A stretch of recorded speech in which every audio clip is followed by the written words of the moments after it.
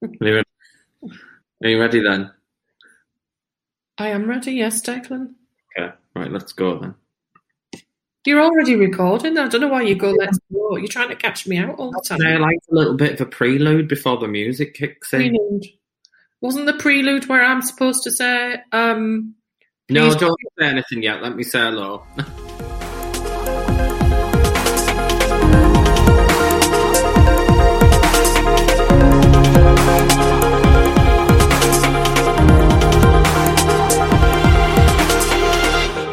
Hello and welcome to It's in the Genes podcast, a podcast by the Digital Gene. My name is Declan. I'm Sharon. Oh, just gone there. Sorry, I was looking at my wrinkles in the video. You're looking at what? My laughter lines. And we're a mum and son duo and directors from the Digital Gene. Today we'll discuss it. I was like, you said there hasn't been much going on, but even just these 3 days, 4 days, week has been so full of news. I've never. You froze then. You looked really gormless. Sorry. Me? Yes. Right. So you said there was nothing, but we're going to discuss the Meghan and Harry interview, a Burger King advert, cancel culture, digital clothes, the track and trace failure, and zombies. But first. Zombies again? How do zombies make their way into our podcast so often? But first, congratulations are in order. Are you clapping for yourself? No, I'm clapping for the purpose of the podcast. All right, okay. So I don't actually have my phone with me, but I could have played little background noises. Celebrate, good. We'll get a copyright strike, Mum, so you can't. Well, I've just sung it, so sue me. I don't actually call that singing. Sorry. No, I don't think it'll have flagged up. No. So what are the congratulations for? 40 digital women to watch, 2021, which goes into the category for the Digital Woman of the Year Awards. Digital Women Awards. How many times can I say digital women there? Well, do you remember when a mum asked me to schedule a post about it on the Facebook page? This is like a look behind the curtain, and I just couldn't think of anything. And I said, read the draft in our business manager. And it was like, digital women in digital. And you were like, how many bloody times have you said women in digital? And then I laughed, didn't I? Because the post that you did put out, you said that I don't shout enough about my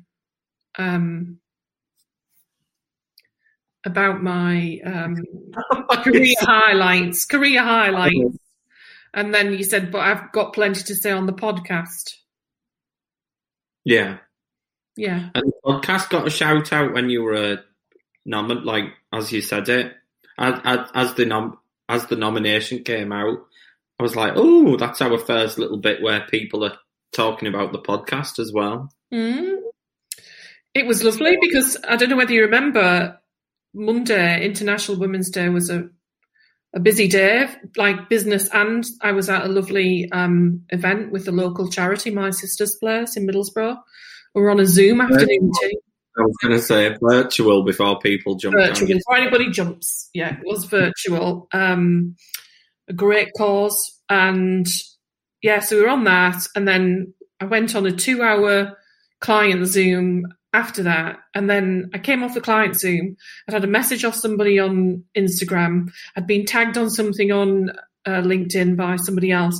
And you know, like when you've been really busy all day and then you're like, well, what's going on? What is it? I didn't know where I was. And then I obviously had to find out because it had been a live nominations event for International Women's Day on Facebook. And, you know, it's a massive community, that digital women community. There's like over 6,000 members. And to be shortlisted in that Digital Woman of the Year category, just makes my year. I'm a winner already in that. And I know that sounds cool. Is that like a Oscar speech, isn't it? No, actually, I know I don't really shout about stuff because I'm I know I'm like that with the fam, but I'm not like that outside. And it just really made me feel good. I was buzzing for a couple and then obviously when I got the official paperwork via email on the Tuesday morning and all the different, all the different assets to share the news out on social, I was like, I've already shared it. I've already cribbed all this off Facebook, because I was just so super excited. And then looking at the calibre of the women that are in the shortlist, and the shortlist actually for all the awards, there's some amazing women of all ages doing fabulous work. So, yeah. Well, do you want to know something? So, when you won your Bloggers Award, when we went to that ceremony in London, do you remember when they greeted us at the door? They were like, "Oh, Sharon," and then afterwards we put like two and two together. We were like, "Oh, that was like you looked like you were going." It made sense that you won. Yeah, it did. Just the way they would. Well, it did. It was as if like they knew me more than they should have knew me. Yeah, they were like flies around shit mum. It was like Mariah had rocked up. And then when they announced your name, I went back and watched the Facebook Live. Not to jinx anything, but when they announced your name, it looked like a good thing. I think that's probably yours, don't you?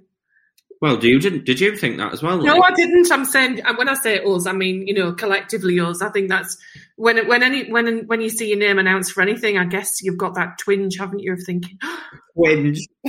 Twinge. What if I win? It reminds me of something that I can't tell you about yet. What? Cryptic or what? That is cryptic. You can't tell me about yet. No. I'll tell you after. Okay. I'm going to make a note to self. No, actually, I'm not going to tell you. You can wait till it actually happens. It's cryptic, but don't get too excited. It's not, but I think it's funny. I think it's funny. I don't know what you're talking about. I can't say any more at the minute. We'll be able to tell the podcast listeners on a further episode? No. Never? No, never. Never goes out with the family. Right? So what are you bringing it up for then? I was just thinking out loud. Right, let's move on. God. Anyways, So I can't be told, and neither can you. So that was a good 30 seconds of our lives that we'll all not get back. So that's great. What do you mean? Right. Should we move on? We shall. Are you all right other than everything? Don't stop. Don't go down that black hole. Are you okay? Yeah, I'm okay. We're all right. We're getting through it, aren't we? We are. I'm looking forward to meeting you in a car park on Saturday. Yeah. It's got the word park in it, so... And we're actually having coffee. Whilst you sit in your car and I sit in mine, and we exchange things for you to move flats. Yeah. Yeah. Okay. Well, anybody needed to know that, but what I meant, I'm actually looking forward to seeing you, even if that's the only way that I can actually see you. Yeah. That's a very behind the curtain look today. And I can't believe how long we have to wait for our vaccine, by the way. Well, I'm shocked as well because I saw something yesterday saying that all over 50s will be done this month, and yours isn't till the 2nd of April. So I don't know what. The 3rd of April, yeah. Oh, it is Easter Saturday. I mean, the bizarre thing is we could have got in this week if we'd been willing to travel to York or Knaresborough. And apparently you can travel out of area for this. Yeah. But your dad was, I'm not going out of area. Why? I don't know. I didn't ask. I'm too busy. To... Oh, well, you'll get it soon. You just have to be careful the next month and don't let your wits down a little bit. So don't let my wits down. Is that the word? It's not the thing. Don't let my wits down. Don't keep your wits about you. Keep your like about you. Just as thingy as you have been. It's about you. Well, you'd hate, wouldn't it, to get COVID like now when you're getting your vaccine? Oh, I think that. I do think that. When I go to the once a week supermarket shop sweep thing, all the time I'm thinking, if I bloody get it now, after everything I've tried to do. So, yeah. Well, you're very unlikely now because there's not that many cases anymore, is there? No, because hopefully the vaccine's kicking in, isn't it, for everyone? Yes. Right, let's move on then. Okay.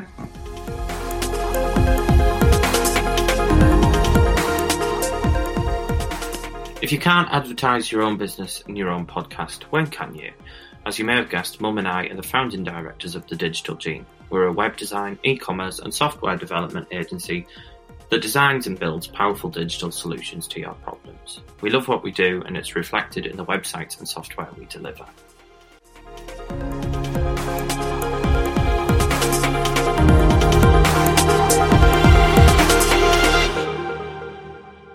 So Mum was like, oh, there's not much news this week. I thought, you can tell you don't watch the news because I feel like there's been a bombardment of it. But I've told you, when I'm not working, all I watch at the minute is back issues of Married at First Sight Australia. All right, well, let's not go open that box again. But let's talk about the Meghan and Harry interview.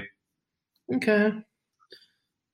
Now, I think it's been quite fascinating to watch a royal scandal play out in modern times. Mm-hmm. I know we had the Prince Andrew thing, but seeing... We had the Prince Andrew thing though, really, have we? Well, no, because he hasn't. Well, he had that interview, didn't he, on Newsnight?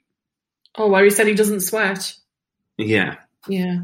So, but to see it all just on social media and see like everybody having an opinion of it and sharing it, it just felt so different to what it is. So I feel... So I'm not really a royalist, and I wouldn't really call myself a Republican either. I'm pretty much just don't really care. But if somebody kind of surveyed me now and said, would you like to move towards a republic and abolish the monarchy, I would probably say yeah. Because I think, obviously, the racist thing, the racism and what was said about the potential colour of the baby was horrendous. But the way it works for the palace, I actually think probably the most damaging thing is when he said that they're trapped. They're all trapped, basically. So it's like they don't even want to be part of it anymore as well. So they said it's this this relationship between the British media, isn't it, and the royal family. Like they're both feeding off each other, and neither one of them can back down. But what I find interesting about it, so I wasn't going to watch it at first because I'm a bit like you. I don't care either way, sort of. And also, I don't know, I just wasn't going to watch it. And then your dad had recorded it for me because I hate the adverts. So I sat early evening last night and watched it. And yeah, it was that insight again into the royal family that perhaps we haven't had since Diana. You know, obviously you won't remember that. You were only a toddler. But how much she must have struggled, but then how much the press turned against her, because that was fed by the palace. But when they say fed by the palace, I struggle to see who that actually means. I don't think it's like they kept referring to the institution, didn't there? And the firm, and it's obviously that there's this complete difference between the family and the firm. And look, to take every so let's backtrack a minute. So in the early days, I thought they want their cake and eat it, basically. You know, they want the trappings of being royal, but they actually don't want to do any of the functions or whatever. they were taking a step back. But actually, a lot of them do take a step back. It's just that we expect the ones that are closer to the crown to be more visible. So I got that. But then you see again that it's just this big media circus, that when I sat and listened to her, and I felt that they were very, very real and, bearing their souls basically. And it was pretty sad. And even if some of it wasn't fully the truth, there's obviously a lot there. And the heartbreaking things about, removing all of their protection, and they're getting death threats and stuff every day because they're a mixed race family. Take the royalness out of it, or actually put the royalness back in because they are such high profile. They get death threats because they're a mixed race family. Mm. So how can the firm take their protection away? Surely that's not good if something happens to one of them. I thought it was quite stark when she went back to them and said, well, has the threat level against Harry and my child, is it Archie? Yeah.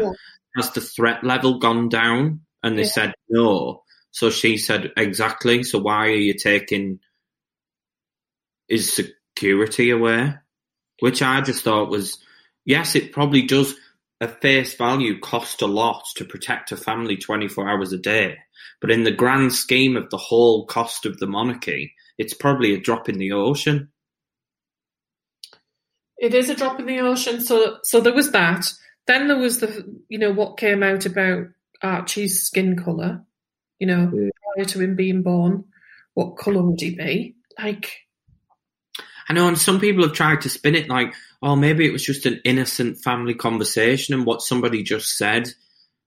Oh, I wonder how dark his skin's going to be. And yeah, maybe they did, but you can't deny, we don't live in a world, that's like saying we live in a world where racism doesn't exist. Like, why would they, it's not the same as just saying, oh, well, I wonder if he's going to be ginger, or I wonder if he's going to be, that, it's just not the same. You can't. But else as well, and like Meghan in the interview touched on something, that was really important, that, as the Queen is head of the Commonwealth, and the fact that like about 80% of the Commonwealth, are people of colour.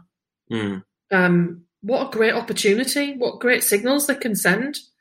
And when Harry said like history repeating itself, and it was after the Australian tour, and that some people were worried. Well, what? Because they were popular. Like, is there really this competition going on? It's like, so there's all these layers, isn't there? There's all these layers of things of, so tell me, is there really that level of competition between them all? Jesus, get a life. But then I don't think there is. I just don't know if the press then make it into a thing that it doesn't have to be. But yeah, I remember when they first got married and I thought, oh my God, like there's a bit, somebody's come into the royal family with a completely different perspective and can reach out to people across the Commonwealth that are, but I think to talk about race is deemed as political, and obviously you can't really be political either when you're in the royal family. It shouldn't be deemed as political, but unfortunately it is. So that it's whether she would have even been able to really do the work that she could have potentially done, if you understand. I just think it's starting to look, and there are a lot of Republicans in this country, but I would say they are in the minority. But to someone like me, it's starting to look like it is becoming very, very archaic, and it like a very archaic institution. Like no modern country anymore needs a monarchy. Well, you say, don't you, that once the Queen's gone, basically that's it. I would say from an identity, that I think the country will go through a bit of a national identity crisis because there's so many millions of people that love the Queen. Mm. But I think when she's gone, do people really want Charles to be king? Yeah, he's not really being portrayed in a great light, is he? I think the monarchy, it would probably have a better chance of survival if it went straight to William. Mm. But even so, it's like how Kate married in, and Kate just became this my opinion, but she just became this robot, didn't she? This Stepford like a yeah, Stepford just molded into this. This is how you've got to be. And I just think all the people throughout history who haven't done that. So, you hear of how Princess Margaret struggled, how Diana struggled, and now Meghan struggled. Sarah Ferguson didn't conform. Well, yeah, they all, if you don't just blend into that royal, we don't really put a toe out of line or have opinions. Well, I guess that's what's, in some ways, that's why they've probably hung around as long as they have. As an institution. The Queen is probably one of the best diplomats on this planet. She's had to host, let's say, Donald Trump in the past few years. Yeah. That is diplomacy, and to have that level of diplomacy is amazing, because let's look at America and how erratic things have been there. I think sometimes because of the monarchy, things can't really get that erratic here, because we've got her as our head of state. It's interesting, isn't it? Because she is like a super uber diplomat. Hats off to her. There's things about I always remember, when Diana died and the family were all in Balmoral, and the papers were baying for blood, saying that, the people were saying, why haven't they come back down to London? Because all the people were laying all those, that dramatic scene of all those tons and tons and tons of flowers and things. And then they came, and that sort of brought up, the people apparently thought, oh, that's more like it. That's what she should have been doing. And, they do sometimes get things wrong. But what I feel for them about is that ultimately they are just like any other family, but just everything is on show. And obviously they get a lot that the rest of us don't have, but what they don't have really is their freedom. Yeah, that's the only thing that got to me. That, a lot of people have been a lot more cynical, and I think some horrible people have said she's an actress, so she was just putting in she was just being an actress. But it didn't sit well with me when she said everyone's kind of experienced what she did because she was locked in a palace or the cottage. And I thought, she'd had a driving license taken off her, a car key.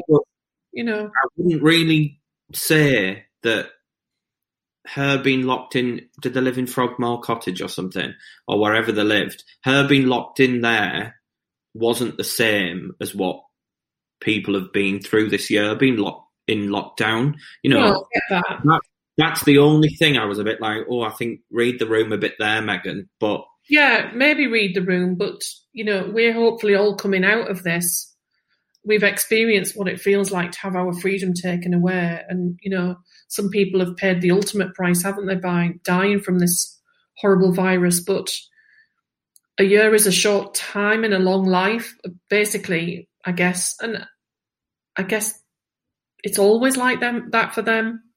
So whilst they must have, they don't have to worry about bills and mortgages, and, they get the best of treatment for everything. At the end of the day, how does all of that weigh up against your freedom? I don't know. I've not been in that position, just seen it as an outsider. But at the end of it, as I said, I wasn't particularly that bothered about watching it. And I know you wanted me to watch it, so I did.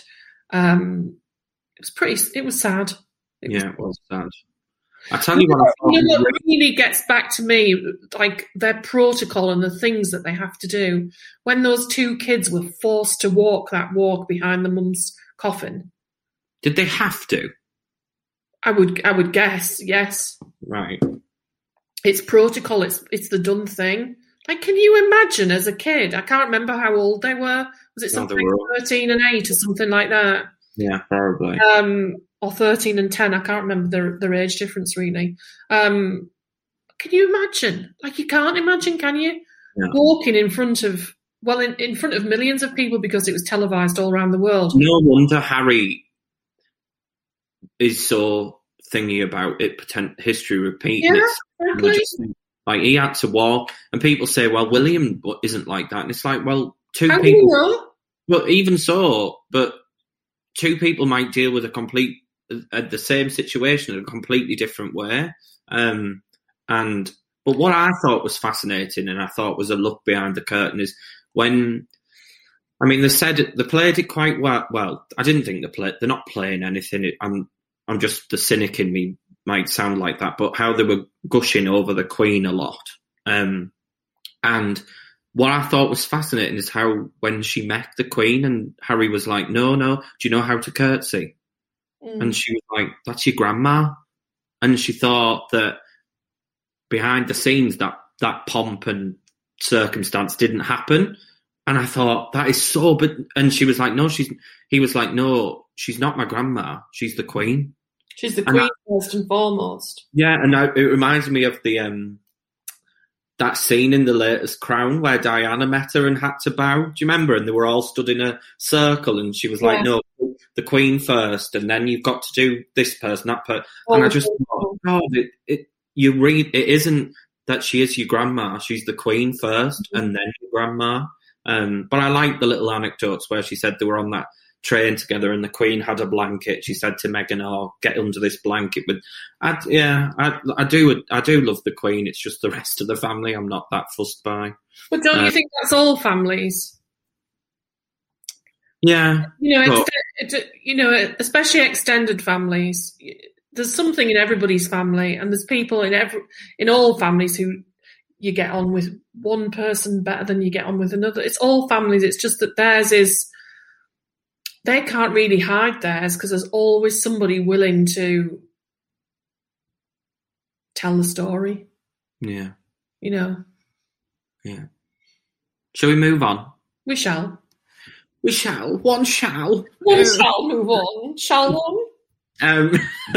So the next thing was this. So as Mum mentioned earlier on in the podcast, the beginning of this week on Monday was International Women's Day. Normally a really busy day on social media. I really like it because I know it's great that some people say it shouldn't be a thing, but unfortunately the world that we live in, it should be. And there is actually an International Men's Day now as well in November, I think. So why can't there be a Women's Day? Of course there can.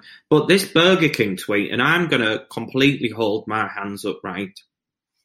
So for a bit of context, if you don't know, Burger King tweeted out, just on its own, women belong in the kitchen. Left it for a bit, let there be all the hoo-ha, all that kind of PR, everyone jumping on board.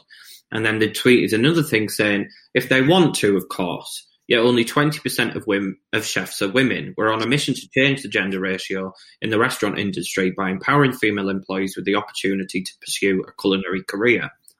Questionable calling Burger King a culinary career, but that's the... but I'll hold my hands up and say this is a perfect example of why you should have a diverse marketing team and a diverse board, because on the surface, I would have thought that was quite a clever way of doing the marketing. But obviously from a woman's perspective, a lot of people have kicked off, rightly so, now I understand. So like a lot of the replies to it where, we know you're doing this for controversy, expected better from a large company than to use toxic marketing. And there was just, this belongs in the trash is lack of what belongs in the trash is lack of female representation in our industry. That's why we've created. So there was a lot of forwards and backwards, but they've actually now deleted it. Oh, really? Have deleted it, yeah. But there have been quite a lot of people, and rightly so, questioning it. What's you're a woman? I mean, I feel like I've mansplained there. I would have thought it was fine. So I'll tell you where. So it would be. I guess it would depend which woman you asked and how many women you asked. For me, goes over my head. Because I'll tell you for why, and it's pretty sad. I'm almost 58, and I've had, you can't say you've had 58 years of it, because obviously I wasn't aware of all of this stuff until I was at school, senior school. That's when I think, certainly from when I was at senior school, that's when you become aware of it. I wasn't aware of it really at primary school, although subliminally all those messages will probably have been happening then. Yeah. But obviously became aware of, the actual everyday stuff that goes on. And it's been a long time of not a lot changing. And so for that fact, it's pretty sad. It goes over my head, because it's almost like I soak it in by osmosis, because you're just so used to it. You're just so used to it. It's like, and I think to myself, a lot of the people who have been crying, the outcry about it, I wonder sort of what age demographic that is, because, I think younger women like myself back in the day would have been really, het up about it. And I just think, and I actually don't think about it, which again is sad. It's sad that I've got to this age and I'm of the opinion now that I actually don't give it any space, because nothing has really changed. And I know people say, oh, we've made massive changes. Da, da, da. I don't feel as if we have.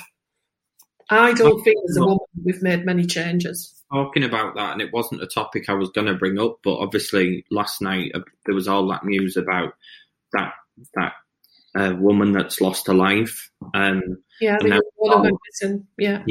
there's all that. There's a lot of tweets saying about, how women are taught, turn your music down, don't ring anybody. You're always kind of thinking, is this the safe route home? Should I walk through there? Because I don't think, and that is something that is drummed into you from a very young age by your parents.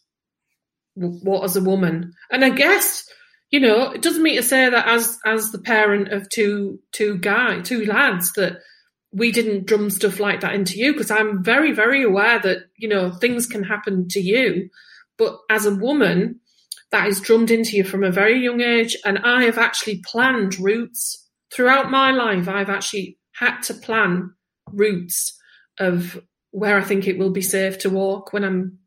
And I actually don't really walk anywhere these days, on my own in the dark. Your dad's usually with me, and your dad has always protected me and said, you need to go this way if ever I was doing it. And even driving, journeys and whatever, it's something that always has to come. Make sure the door's locked in the car, Sharon. I mean, you say that to everybody these days, but it was always a thing that was drummed into females, always, because you always feel. Hey? Just so sad. You always feel as if you're under threat to some degree, that something could happen to you at any point. That's our mindset. I bet if you asked any woman, that is our mindset. We always in the back of your mind, you're aware that, I mean, do you live your life like that? What, as a gay man? Not particularly, take out that, but as a man, do you live your life? I feel like I can't really comment, because if I was just a straight man, I feel like my experience would be completely different to being. Well, for example, I reckon your dad doesn't have to. Your dad doesn't. No. Do you know what I mean? Like, you probably never did. Like you I guess you can't answer it because you're living your life like that, so it's hard for you to look into it. But yeah, always planning routes, always having to make sure. Even just things like if you were left in the office or if you were left, anywhere to do with work, the last one with somebody else or else could come in, make sure the doors were locked. It's like it's constant, and it's on that level where you actually really don't. It's almost like it's part of you. You can't do anything else, and that's awful, isn't it? It's really. I don't think most men really fully understand that. Yeah, most men will be like, well, I've never done anything to hurt or harm a woman, because most men probably haven't. Yeah. But it's just the small little bits of culture that just, you know, you might not have hurt a woman, but if you wolf whistled out your window, made a woman feel uncomfortable, and just constantly added to that culture, and what it's like, and walking past building sites, walking past groups of men together, like walking past a group of guys, and they part in the middle for you to walk through them. Like, it just feels so, yeah, awful. So what do you think about that Burger King advert then, going back? Do you think they shouldn't have done it, or are you just... Well, as I say, I didn't even know about it. And I probably wouldn't have batted an eyelid, because I wouldn't have seen it anymore, because I'm so used to seeing it, if you get me. Yeah. But when I drill down into it like you are now, I just think, is that a guy? Is that a guy who's heading that campaign up? I'd hate to think it was a woman. It might be a woman, because sometimes when you're in it, and you might say you're quite young and you haven't really seen, you might not even think that that's bad, if you understand. Like, it's like when, I suppose I'll compare it, which I don't like to compare, It's like you don't realise some of your potentially extended family and friends have been homophobic when you're young. But then when you grow up, you're like, actually, what that person said to me when I was 18 was it's a bit weird that they said that. Or like, well, do you remember somebody in the very extended family used to send you jokes? Yeah. Made you feel really uncomfortable, didn't it? Like, it's just not, I don't know you enough to crack on with me like that. And so I wonder, it could be someone senior, a senior woman within the market. People always go, the intern hasn't done very well here, as if you think Burger King have got an intern running their social media. But well, I just don't think that's what happens, is it? But it's just sad. I just find it sad, and I just would love to see, you don't want to be I don't know, because you also don't want to sanitize the world where you can't have any flirty banter anywhere, or am I getting that totally wrong as well? Yeah, you do. It's like your brother. If I ever say, somebody on the TV or whatever, or an actor, and I go, oh, he's hot.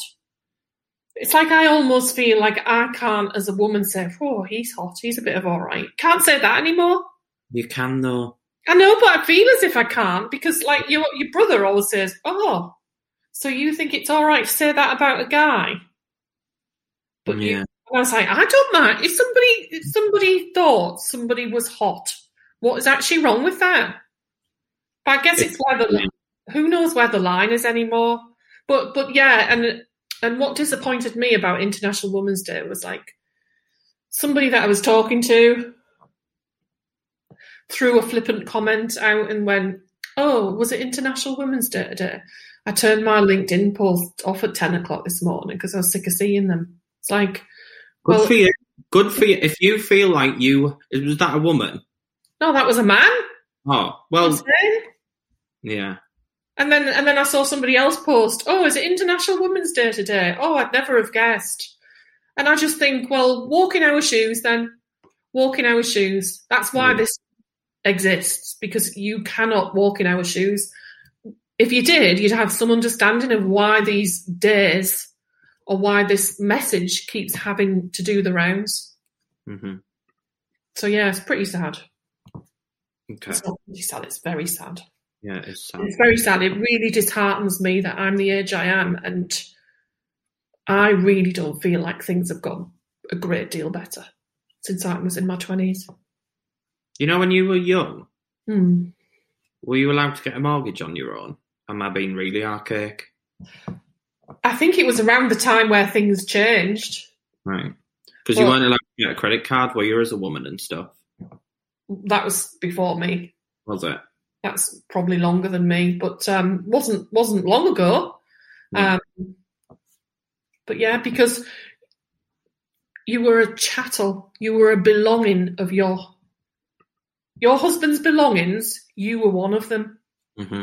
Like his suit or his pipe or his, his shoes.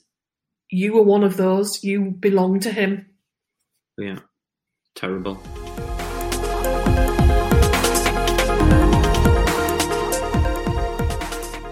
Ever wondered what guarantee comes with a website when it's been built for you? What if something doesn't work, or even worse, stops working? That's why we've introduced our Evolve Lifetime Guarantee. We're able to offer this because we wholeheartedly stand by the quality of work we deliver. If something goes wrong on your website or system, we're on it, for free, forever. Get in touch to find out more.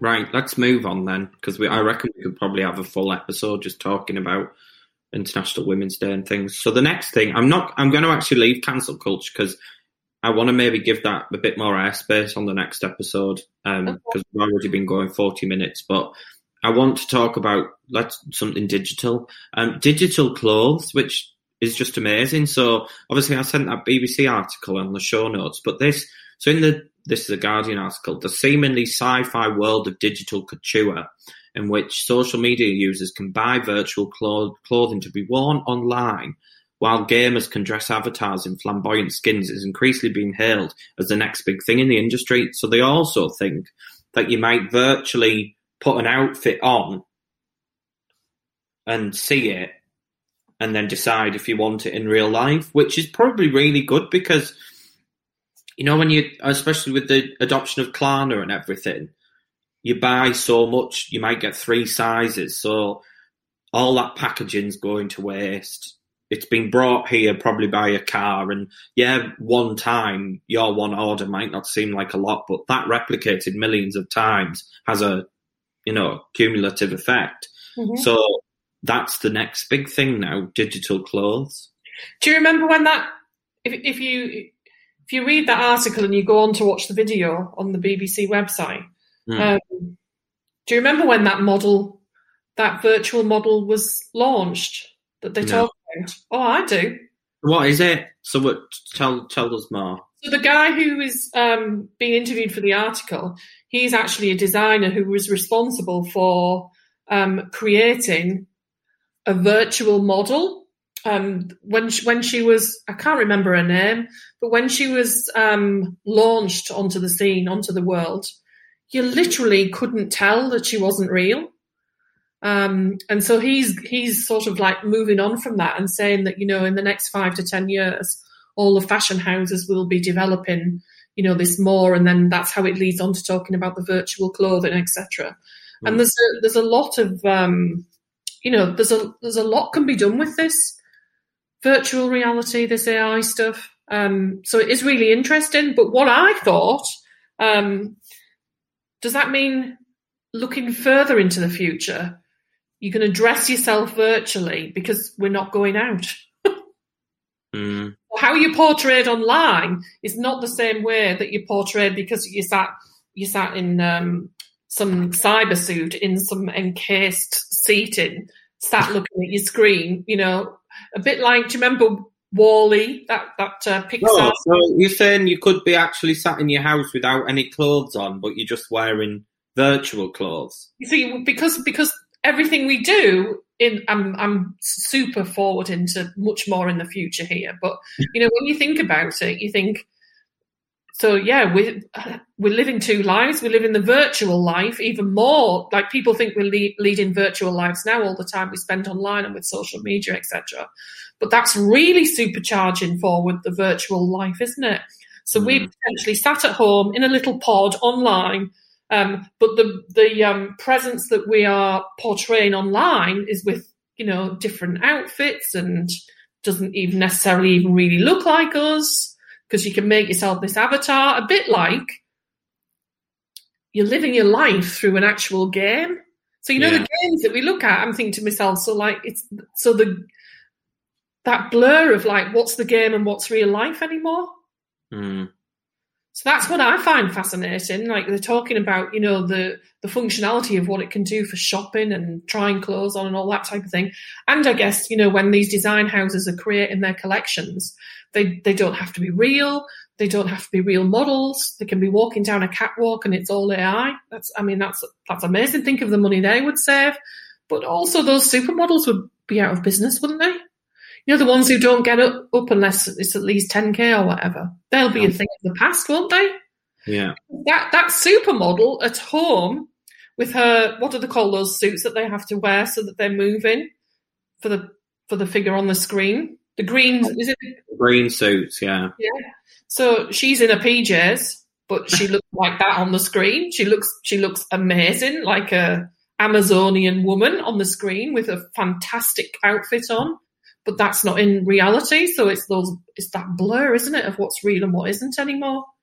So it's interesting. To me, if it's an example of using digital to be more sustainable, I'm all for it, to be honest.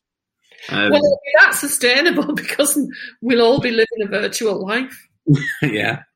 And there'll be that many servers because we're all online constantly. Yeah. That you'll have taken away the damage done by the fashion industry, and then there'll just be damage instead by all of the servers. There was a documentary last year about how bad for the environment Netflix is, because they've all got massive servers in Silicon Valley that need massive cooling because they produce so much heat. And how, you literally get rid of one problem and swap it for another, don't you? The whole issue is really that there's too many of us. So even if you move something from something else, the damage gets done another way. Sometimes you think it's exhausting. It's like when people say, "Oh, do you drink soya milk?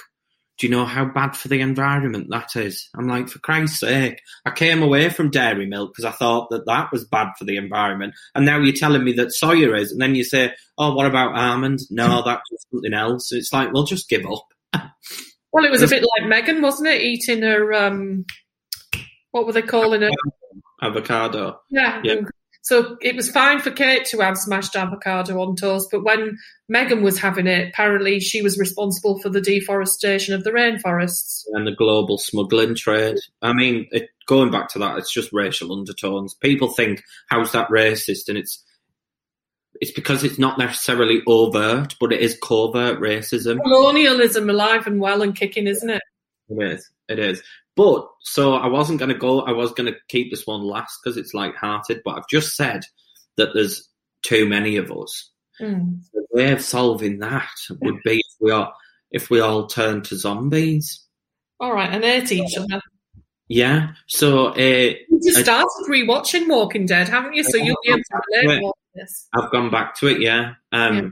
But, so a CDC, which is the US Centre of Disease Control or something, an article has resurfaced, a 10-year-old article that said that in the 16th century, Nostradamus said that in 2021 there will be the year of the zombie apocalypse, as if a global pandemic already wasn't enough.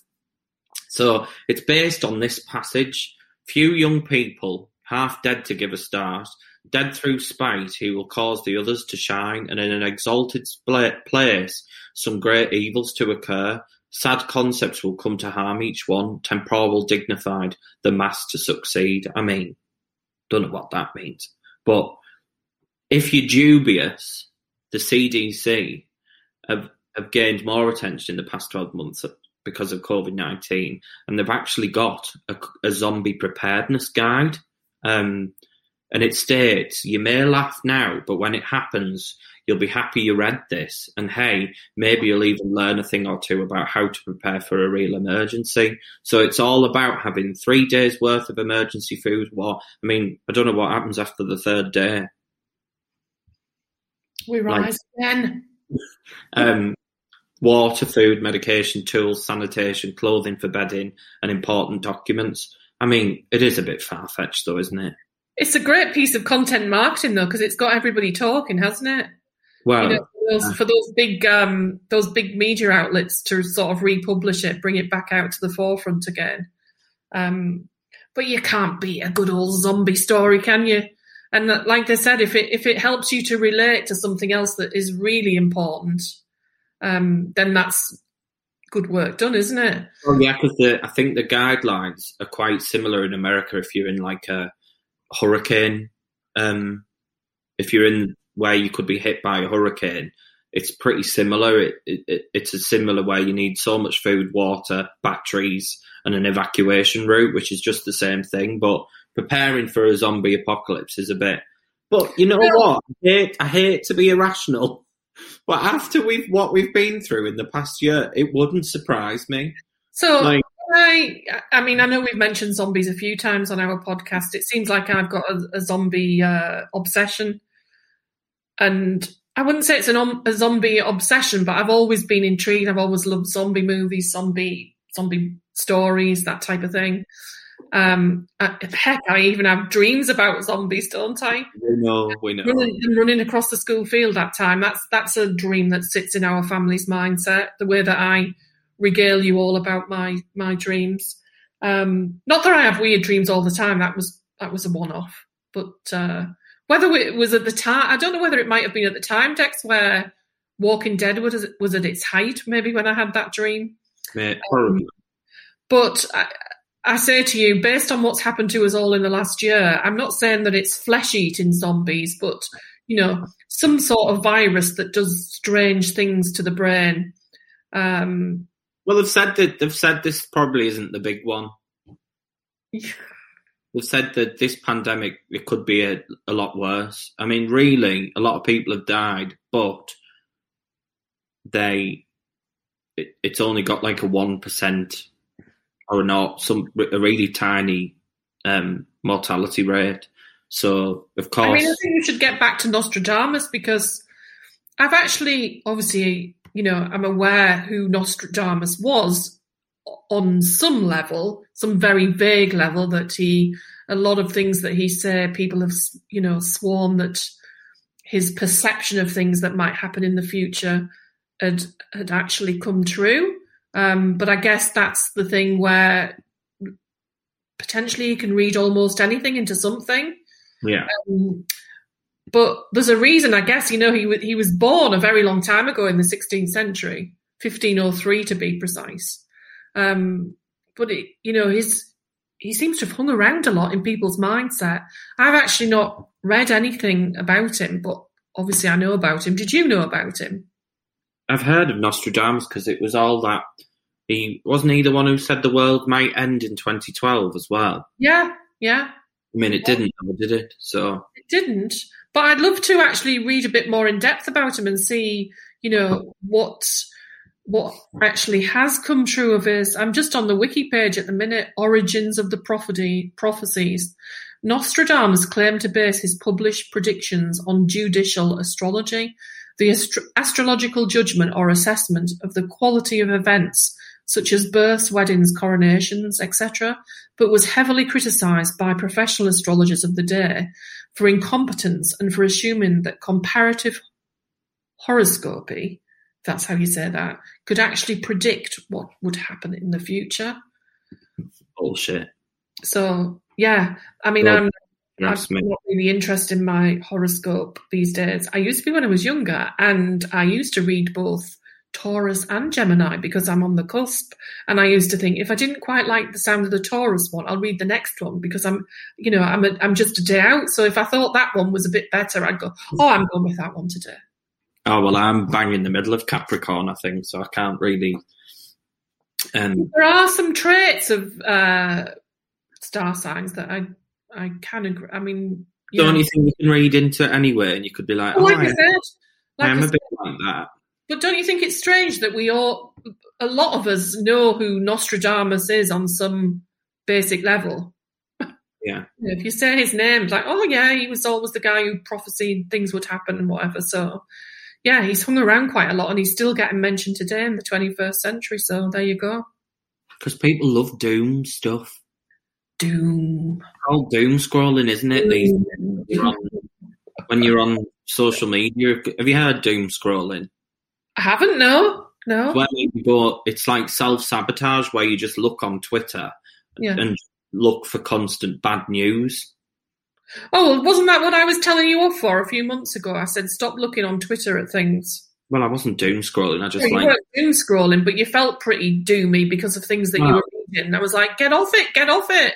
I know, but I like to be in touch with what's going on. But unfortunately, being in touch with what's going on means that you get bombarded with all the negative stuff as well. Depressing as hell. I'm not a big Twitter fan, as you know. I know you're not. I know. Right, well, let's move on to the last thing, and I'm only mentioning it briefly because we've kind of followed the journey of this since we started. So it's the Track and Trace app, which this week a committee has said has had very, very little effect on controlling the coronavirus pandemic. Now, to me, if you spent £37 billion on something, it should be bloody good. And I thought, why couldn't we have done it? So I know. Didn't you tweet? Yeah. I think I saw you tweet saying, well, we could have done a better job than that. The infrastructure to it, to me, sounds like a web app. So this bit of context, everyone. We're really pushing web app and software this year. We still do web e-commerce, but we really want to grow into that sector. And I thought, really, it's just a web page where multiple people have to log in to input data. So I thought, we could do that. I mean, we couldn't. I think Serco also coordinate the people phoning up to ring your contacts. But even so, the actual software side of it, which apparently was just a very bloated Excel spreadsheet, wasn't it? I thought, we could have bloody done it. So now, why don't half the price tags? Why don't we know, like, one of Boris's mates who could have outsourced? I mean, I'm only joking. I would. You've got a friend down in Parliament, haven't you? I wish one of my, I'm only joking because I think government things should be tendered for properly and not just handed out to mates. Because I like the term that they started calling it was a chumocracy, didn't they? Did you hear that phrase? Who's caught your attention outside? Dad. Did you hear the chumocracy? No. There's been a few things now where things have just been outsourced to mates of whoever's in the cabinet. Democracy, I get you. So I think things need to be tendered for properly. But I just thought we could have done it for, half the price more. I wouldn't be recording this podcast for you. I'd be. Oh well, actually, I couldn't lay anywhere. Although if I had a chum, I could lay somewhere, couldn't I? I'm saying I'd be laid on some beach somewhere, and he said, "Well, you're not allowed to travel." Yes, but if I had chumocracy, if that was available to me, if you're that rich, I'd have a private jet, wouldn't I? Well, yeah, if you're that rich, nipping on me chum's private jets. If you're that rich, people, it seems like COVID restrictions don't affect you, doesn't it? They don't count for them, do they? But I just thought, what a shit show. Virus doesn't like rich people, Declan. I just thought, what a shit. Like, imagine spending 37. Like, I'm trying to think if we really disappointed a client and they'd say that, I mean, people spend their hard earned money with us and I'd be gutted. And I just thought, I wonder if they're bothered. Like, are they bothered that it's failed to control? Because the whole point of it, and people say, compare it to other European countries. France's track and trace system has pretty much collapsed. I'm like, well, that's not a good barometer. It's meant to be world beating. Well, actually, it doesn't give me much faith in the quality of the work that's delivered it. Well, they found those Brazilian variant cases. Mm-hmm. And then Matt Hancock said, it's due to the track and trace system that we've managed to find them. It wasn't. The person had rang and turned themselves in. Exactly. Yeah, I know. Not found it at all. It's because he's a good spinner, isn't he, Matt? Yeah, he's a good spin doctor. But I just thought. But when you said we would be gutted if we would disappoint anybody to that level. I wouldn't even show me face in public. But they won't be bothered. Yeah, they never have to work again. I mean, I don't know how many people. The infrastructure is like to be able to manage all of that data, obviously. No, but 37 billion, you'd be able to pay, and apparently there's consultants still to this day getting paid $6,000 a day. £1 a day, I know. It sort of throws our day rate out of the water, doesn't it? It does. Ours looks like you pay for it with your pocket money. I know. $6,000 a day.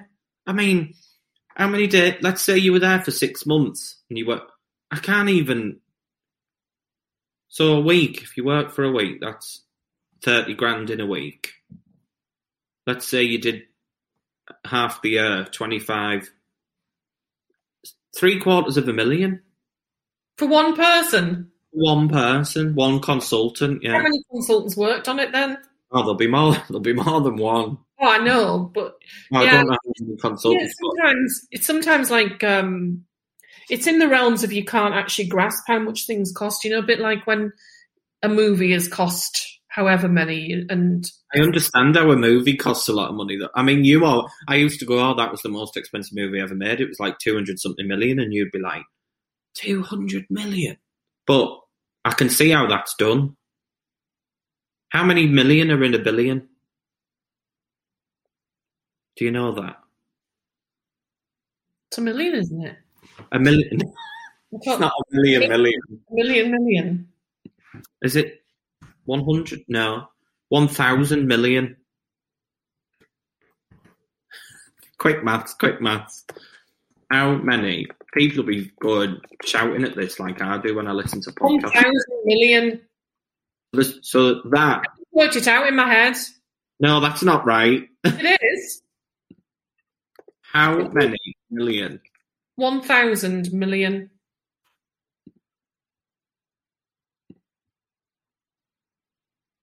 My God, that's like crazy, isn't it? Yeah. So that's 37,000 million. You're blowing my mind now. It's no good. Well, I think we're done there. Can't compute. We're bang on an hour. So with me little adverts that I'm going to put in, we'll be just over. But yeah, I'm excited to host. Pardon? Are they meant to know that? Who's there? You said with my little adverts I'm putting in, it'll just be over an hour. Are they meant to, like, you recording that? It's not. They'll have heard that. What are you talking about? The listeners will have heard the adverts already. No, but you've just said that's bang on an hour with my little adverts, but you're recording it. Yeah. So do they need to know that? God, that's boring. We're done. I'm just saying it's nice that it's just an hour. I like the hour ones. Oh, do you? Mum, we only ever go over if it's because you've been nattering. Is it? I would say so. I'd love if somebody could analyse how much airtime each of us have had in the 18 episodes. I bet you it's not 50-50.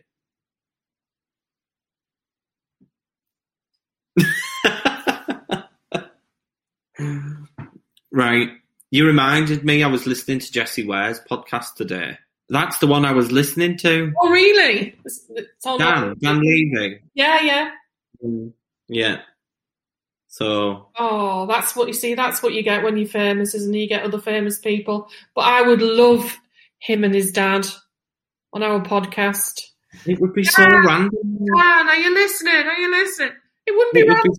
It's in the genes. How would it be random? We can hope, can't we? Dad and son as opposed to a woman's son. Dan, I'm going to tweet you and Instagram you, at you, everything. Please be on our podcast. Oh, I'd be shitting myself. Oh, I think they'd love me. Oh God. Christ's sake, honestly. Of course you would. If they are my dream guests. Right.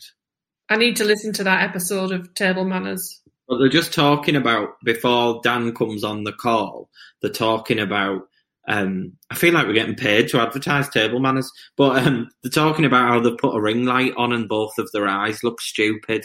Reminds me of us. But we're done. You haven't got a ring light? No. I'm surprised you haven't. Actually, there's one on the way. Is there really? Of course there is. Oh God. Of course there is, because now I've just got a new mirror for my new boudoir. So if you don't follow, been, there's a lot of DIY and renovation going on in our old house, and our bedroom and ensuite is almost finished. And I'm getting a ring light. So if you don't follow Before End Date on Instagram now, you should, because that's a weird accessory for a bedroom. Your dad would be going, "What do you need that for?" Oh, I'll explain later, Steve.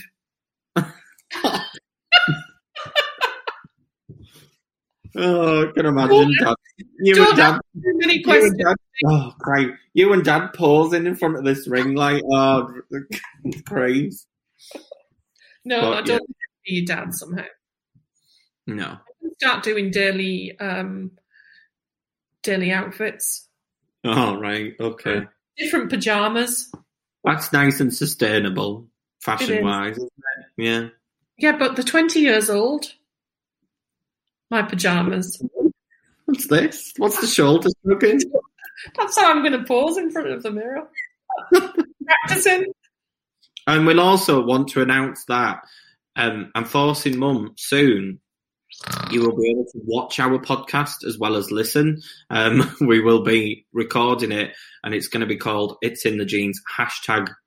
Maybe I was going to say unfiltered, because there'll be no edits whatsoever. It'll just go on as this. So unless we say something horrendous, but I don't think we ever have. So I don't think you have to edit much, do you? No, not at all. Yeah. Okay, then. Right. We're pros. We're pros. and we're getting microphones soon as well. Ooh, it's all happening.